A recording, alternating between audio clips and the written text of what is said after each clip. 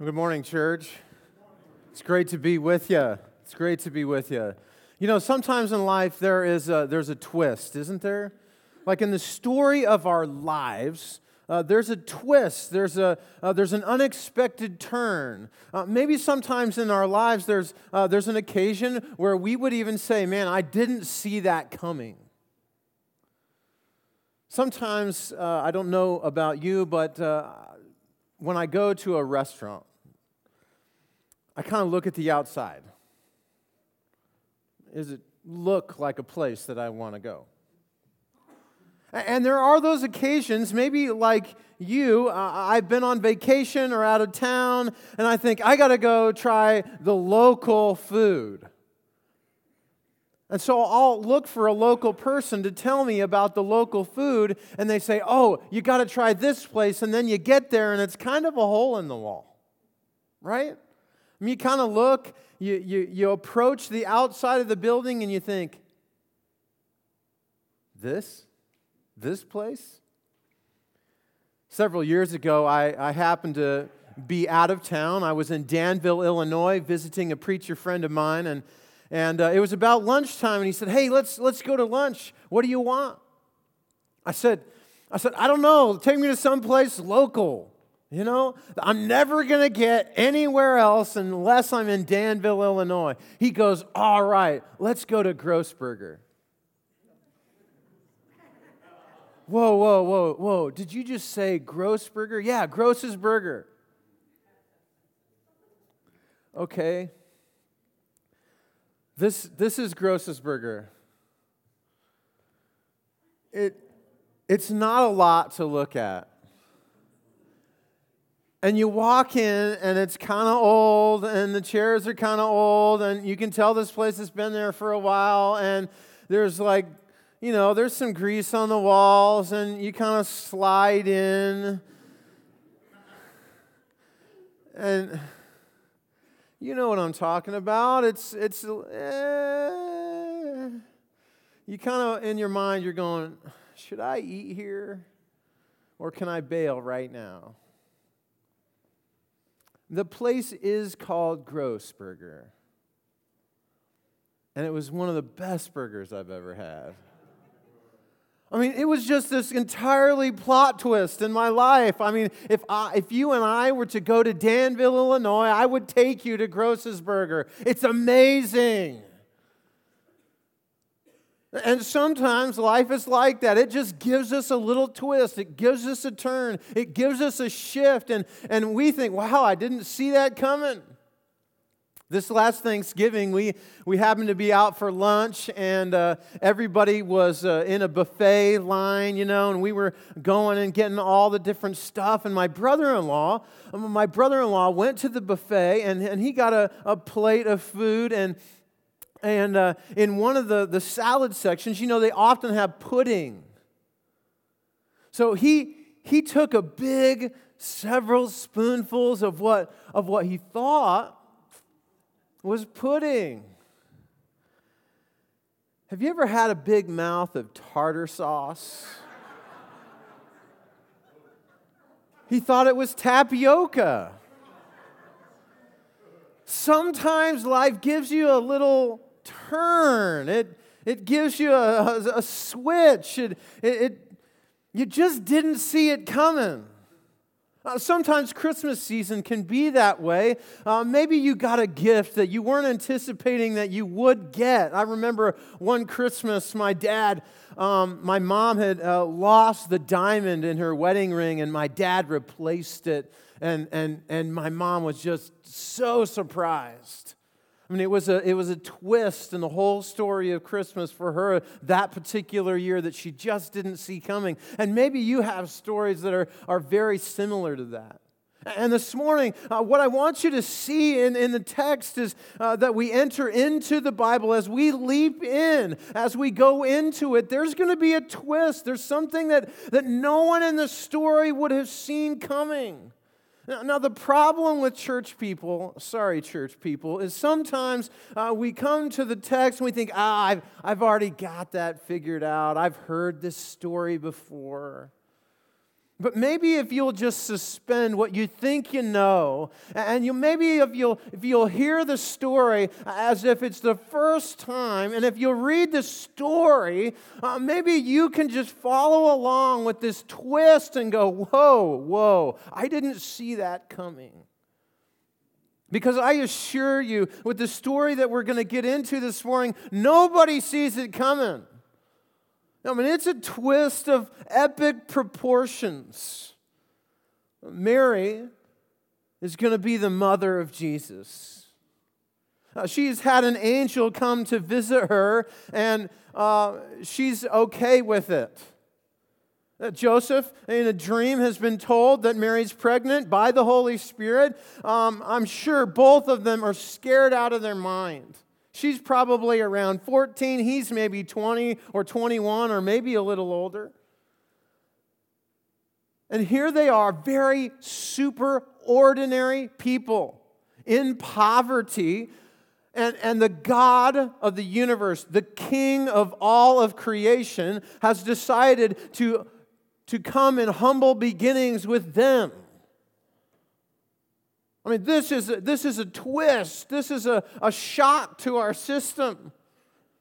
Nobody sees this coming. I add to the story that there seems to be a supernatural light appear in the sky, a star. That some astrologers, some wise guys from the east decide that they need to follow, and they're following it to find and worship the King. So this morning, we jump in head first into the twist of this story, this unexpected adventure. And it pushes us to make a choice. It pushes us into a decision. It pushes us to choose. And we're going to have to choose whether we're going to be the king or whether we're going to worship the King. Open up your Bibles with me to Matthew chapter 2. Open up your Bibles to Matthew chapter 2. And if you are searching for a Bible, go ahead, grab one of those Bibles in front of you. Around page 676 is where you're going to find Matthew chapter 2 today.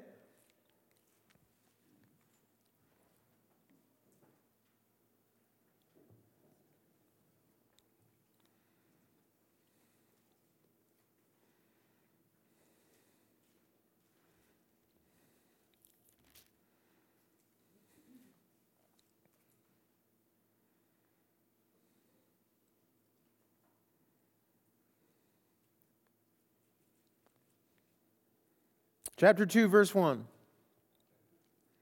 After Jesus was born in Bethlehem in Judea, during the time of King Herod, Magi from the east came to Jerusalem and asked, "Where is the one who was born King of the Jews?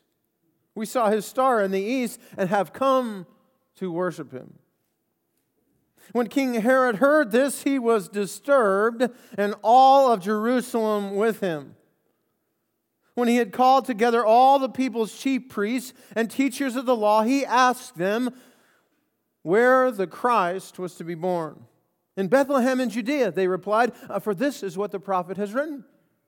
But you, Bethlehem, in the land of Judea, are by no means least among the rulers of Judah. For out of you will come a ruler who will be the shepherd of my people Israel." And Herod called the Magi secretly and found out from them the exact time that the star had appeared. And he sent them to Bethlehem and said, "Go and make a careful search for the child, and as you find him, report to me so that I too may go and worship him." After they had heard the king, they went on their way, and the star they had seen in the east went ahead of them until it stopped over the place where the child was.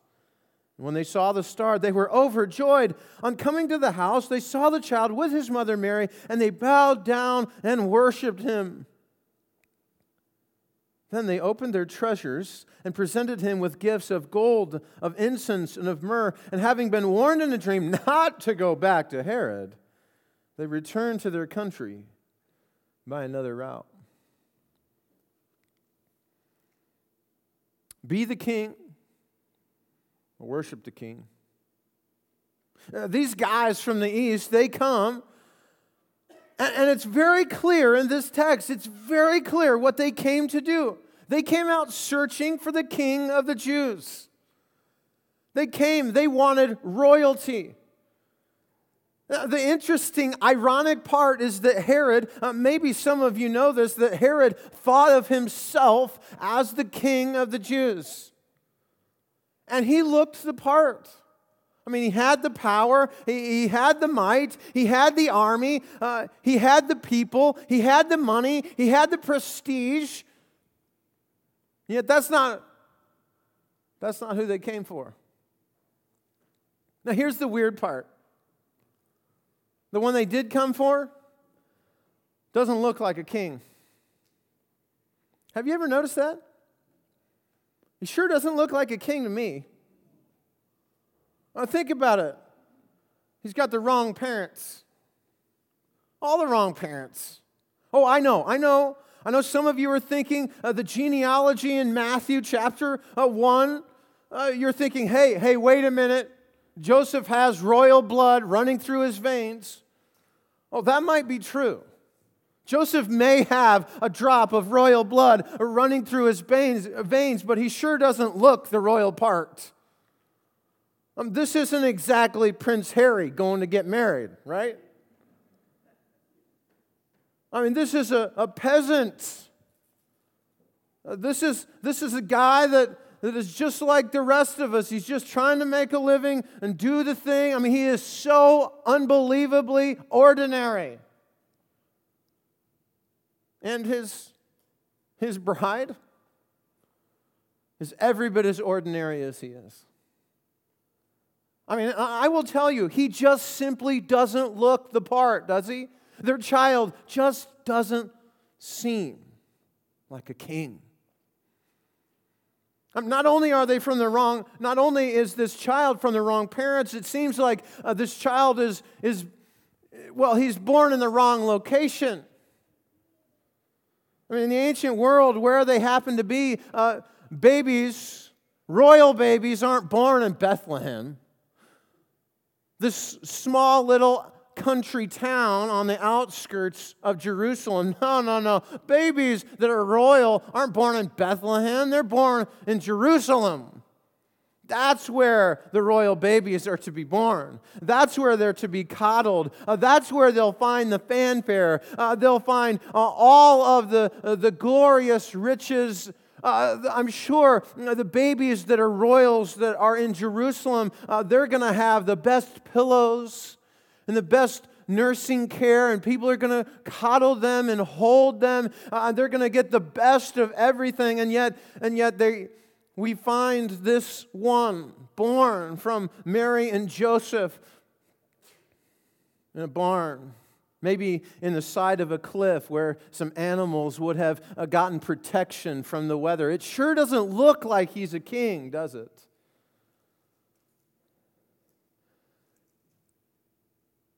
Sure doesn't look like he's a king. And not only does it seem like he's from the wrong parents, and not only does it seem like he's from the wrong location, it really does seem like he doesn't get the right kind of reception. He gets the wrong reception. Think about royal babies for a minute. Now, I know we're not in a monarchy over here on this side of the pond, but we hear about royal babies from this side of the pond, don't we? I mean, there is fanfare, there is pictures and tabloids and news headlines. What is there for this would-be king? Meh. He gets goats. He gets sheep. Maybe he gets a camel or two. he gets some shepherds and some guys that he's never even known. His family isn't there. Who is there to receive this king? Where are the headlines? Where's the royal entourage? Have you noticed he sure doesn't look like a king? Everything seems wrong with the story. If we're honest, he doesn't look like a king. And yet, these guys coming from the east have come to worship the king. They want royalty, man. That's what they're here for. Now, maybe some of you are thinking, come on, he's got to be the king. Flip over a few chapters with me. If you're in the Pew Bibles in front of you, turn over to page 697. In Matthew 27, this isn't the only time we see this King of the Jews. In Matthew chapter 27, we find that this King of the Jews, this same one who was in the stable, the same one who was in the manger, the same one who is birthed by peasant parents, the same one who was born in Bethlehem, this small little out-of-the-way country town, the same one who was received by goats and sheep, and people that he never knew, we see this King of the Jew again. Look in verse 11. Meanwhile, Jesus stood before the governor, and the governor asked him, "Are you the King of the Jews?" "Yes, it is as you say," Jesus replies. There's the king. But in this context, where is the king? The king is on trial. And it's not for petty theft. He's on trial for his life. Drop down a few verses. Look at verse 27. This is the king? I mean, at least here in this context, I suppose you could say he looks sort of like a king. Verse 27, the governor's soldiers took Jesus into the praetorium and gathered the whole company of soldiers around him. And they stripped him, and they put a scarlet robe on him, and they twisted a crown of thorns, and they put it on his head, and they put a staff in his hand, and they knelt in front of him, and they mocked him, "Hail, King of the Jews!" Well, I guess you could say he looks the part. He's got a crown, and he's got a robe, and there's people worshiping him. I don't know about you, but it sure doesn't seem to me like this looks like a king. He doesn't look like a king, does he? You go down even further down.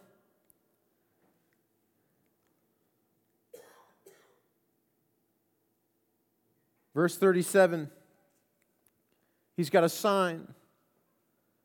He's being crucified now. There's a sign above his head. Verse 37, above his head they placed the written charge against him. This is Jesus, King of the Jews. Wait a minute. The king is on the cross? Sure doesn't look like any king I've ever known. Sure doesn't look like a king, does it? I mean, let's be honest. Is that the kind of thing a king does? And it's here, right here, in this spot, in the agony and the tension, that we have to make a choice. Are we going to be the king? Or are we going to worship the king? You see, there's something that Herod teaches us in this passage. You know Herod, the evil guy, the one who is going to kill all the children in Bethlehem to try and preserve his power. I mean, you see, Herod sees himself as the king of the Jews, and so he has decided that he is the king. He's the king. And if He's the king, that means that no one else is. You see, there is only room and there's only space in every kingdom for one king. And if you decide that you are the king, if you decide that you're the king of your castle, if you decide that you are the ruler of your domain, then there is room for one king. One. And nobody else. Herod teaches us that there is room for one king only. So, here's the question. Here's the question that you have to answer if you're honestly saying, okay, am I going to be the king or am I going to worship the king? Here is the question you have to answer. Who is in charge? Who's in charge? Who rules? Who's master? You see, I know, man, do I know, that we can come and we can gather in spaces like this one and we can say, oh man, yeah, with my head, man, He's in charge. But then in my heart and in my activity, it's really me saying in my head that He's in charge all the while I'm in charge. It's Christmas time. Some of you are going to be invited to great parties. You're going to be invited to office parties. You're going to have opportunities to gather with friends, which is amazing. Now, here's been my observation around Christmas parties. When we go to Christmas parties, there's oftentimes an open bar. What I mean by an open bar is that it's free, right? Like someone else is picking up the tab. Now, some of you probably, you go home once in a while, you open up the refrigerator, you have an alcoholic beverage. You're over 21, you feel like the Lord has given you the freedom to be able to do that. But it's Christmas time and there's an open bar. And you're going to go to the party and you're going to be gathered together with friends. And you have to decide, how am I going to use the freedom which the Lord has given to me? Will I use this freedom? And will I allow myself to go to an open bar? Now, this is a choice that all of you are going to have to make probably, if you haven't already. And something's going to prompt you in the back of your mind, okay, if I use this freedom to have several drinks tonight at the open bar, is there an implication on someone else's life? Do I sear someone else's conscience and do I lead them to sin? Who's in charge? Who's in charge? Hey, in the moral activity of your daily life, when you're challenged with things, who's in charge? You decide with a friend that you're going to go to a movie. Oh, and I know there's some great movies out there. I love watching movies. And there's just this something in this moral conscience. You read the description on the bottom of the label, and it says, very clearly, sexuality and some nudity in this movie. And you think, man, I know me. Is this? I know what my friend is going to say. Come on, man, don't worry about it. But I got to make that decision. And you all, in the circumstances that just find their way into your life on a daily basis, you're going to have to decide who's in charge. Will I be the king or will I worship the king? Maybe it's just with your time. This Christmas, you're thinking about family and you're thinking about relationships and you're thinking about people that have been close to you over the years, and you think of that person who's really far from you right now. And to be truthful, you don't really want to talk to them. To be truthful, The only feelings that are conjured up in you when it comes to talking with that particular person in your life is anger and frustration and hurt. And yet something deep inside of you, maybe we can even call it the Holy Spirit, just says, call him, talk to him, pick up the phone. And you're going to have to decide. Am I going to be the king? Or am I going to worship the king? But you have to know that this story, as we walk through it, there's room for one king. There's room for one king.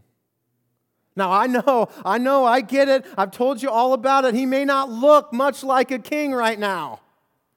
I mean, he may not look like a king in the world. I mean, you think all the evil and all the hurt and all the brokenness in the world, and maybe you're just sitting there thinking, I don't know if he seems much like a king right now. And you're tempted really to come over and say, I'm going to be the king. I'm going to be the king of my castle and the ruler of my domain. But you have to choose. That's the choice. Be the king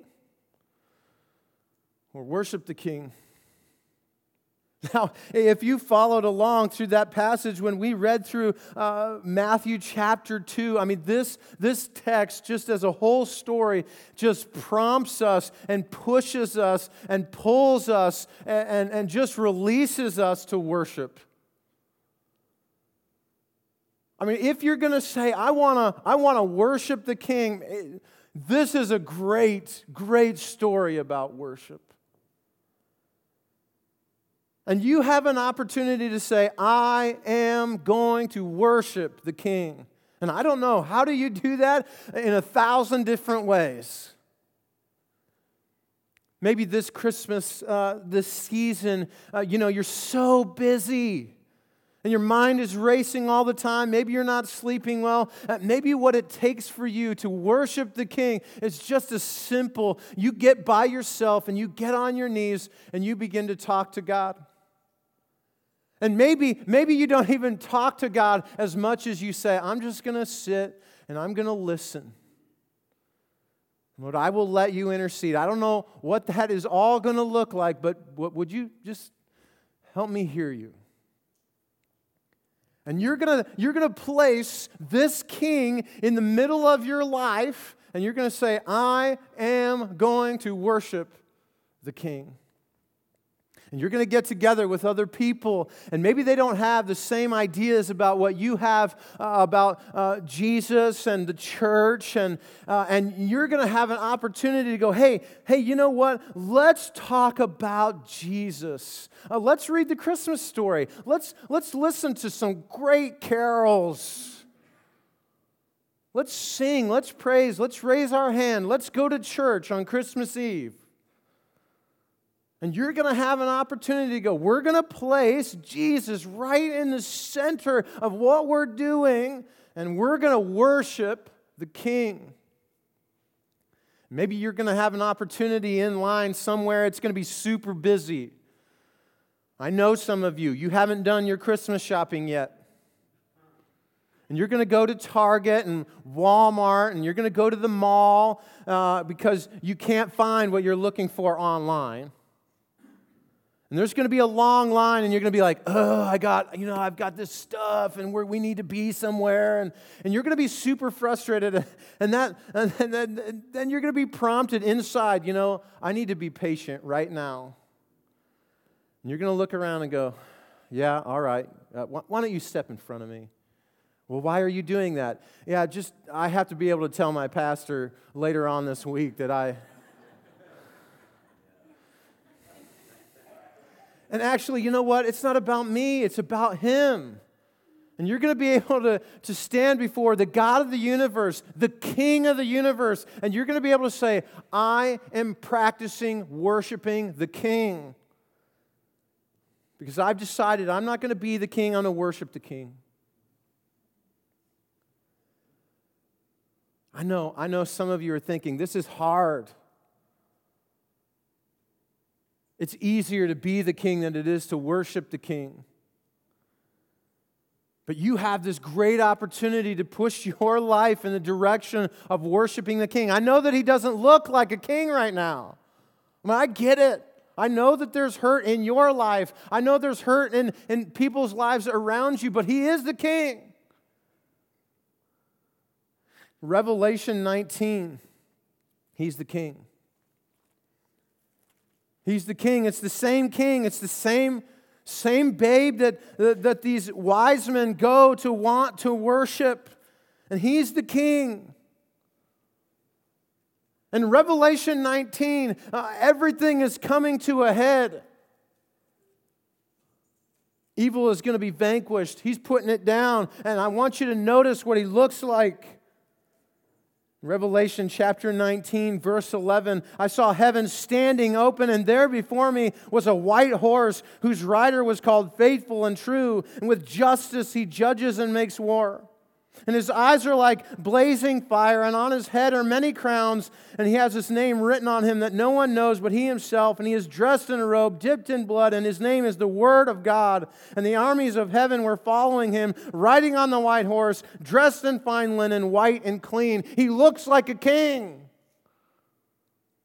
And there he is on a great white steed, and he's got his robe, and he's got his crown on, and everybody knows he is the king. And you got to know that even though he may not look like much of a king now, he's going to show up one day and no one is going to miss it. Everybody's going to know he is the king. And so you have this glorious opportunity right now to say, I'm not going to be the king. I'm going to worship the king. Because here's the thing that Scripture tells us about the King. You have a choice right now. You have a choice right now to worship the King voluntarily. But when He shows up and the crowns are on His head and their white horse is under Him, if you didn't choose to worship the King, the choice will be made for you. And your knee will bow and your tongue will confess, He is the King. What child is this? This child is the King. And so I'm asking you, I'm begging you, I think Christ is prompting everybody in this room, myself included, that this week, if it's one thing, make it one thing. One area, one action, one event where you say, I'm going to worship the King. I'm going to let that person go ahead of me in line. I'm going to go call that person. I'm going to spend time. I'm going to think through that decision. But I'm going to make one choice. I'm going to have one action. I'm going to celebrate one event. I'm not going to be the king this week, but I am going to worship the King. Because this child, I know he doesn't look like much now, but he's the King, and I will worship him. Let's pray. Lord, we love you. I thank you so much for your word. I thank you for who you are and how you operate. And Lord, we raise our voices, we lift our hands, we lift our voices, we praise you, we get down on our knees, we practice every day, we talk to people, and we just simply want to say, you're the King. And we want to worship you like the King. Lord, help us not to be in charge. Help us not to be in charge. And Lord, I pray that you will prompt us, each of us, to find that area, find that event, find that idea where we will worship you as the King. We love you. In Jesus' name, amen.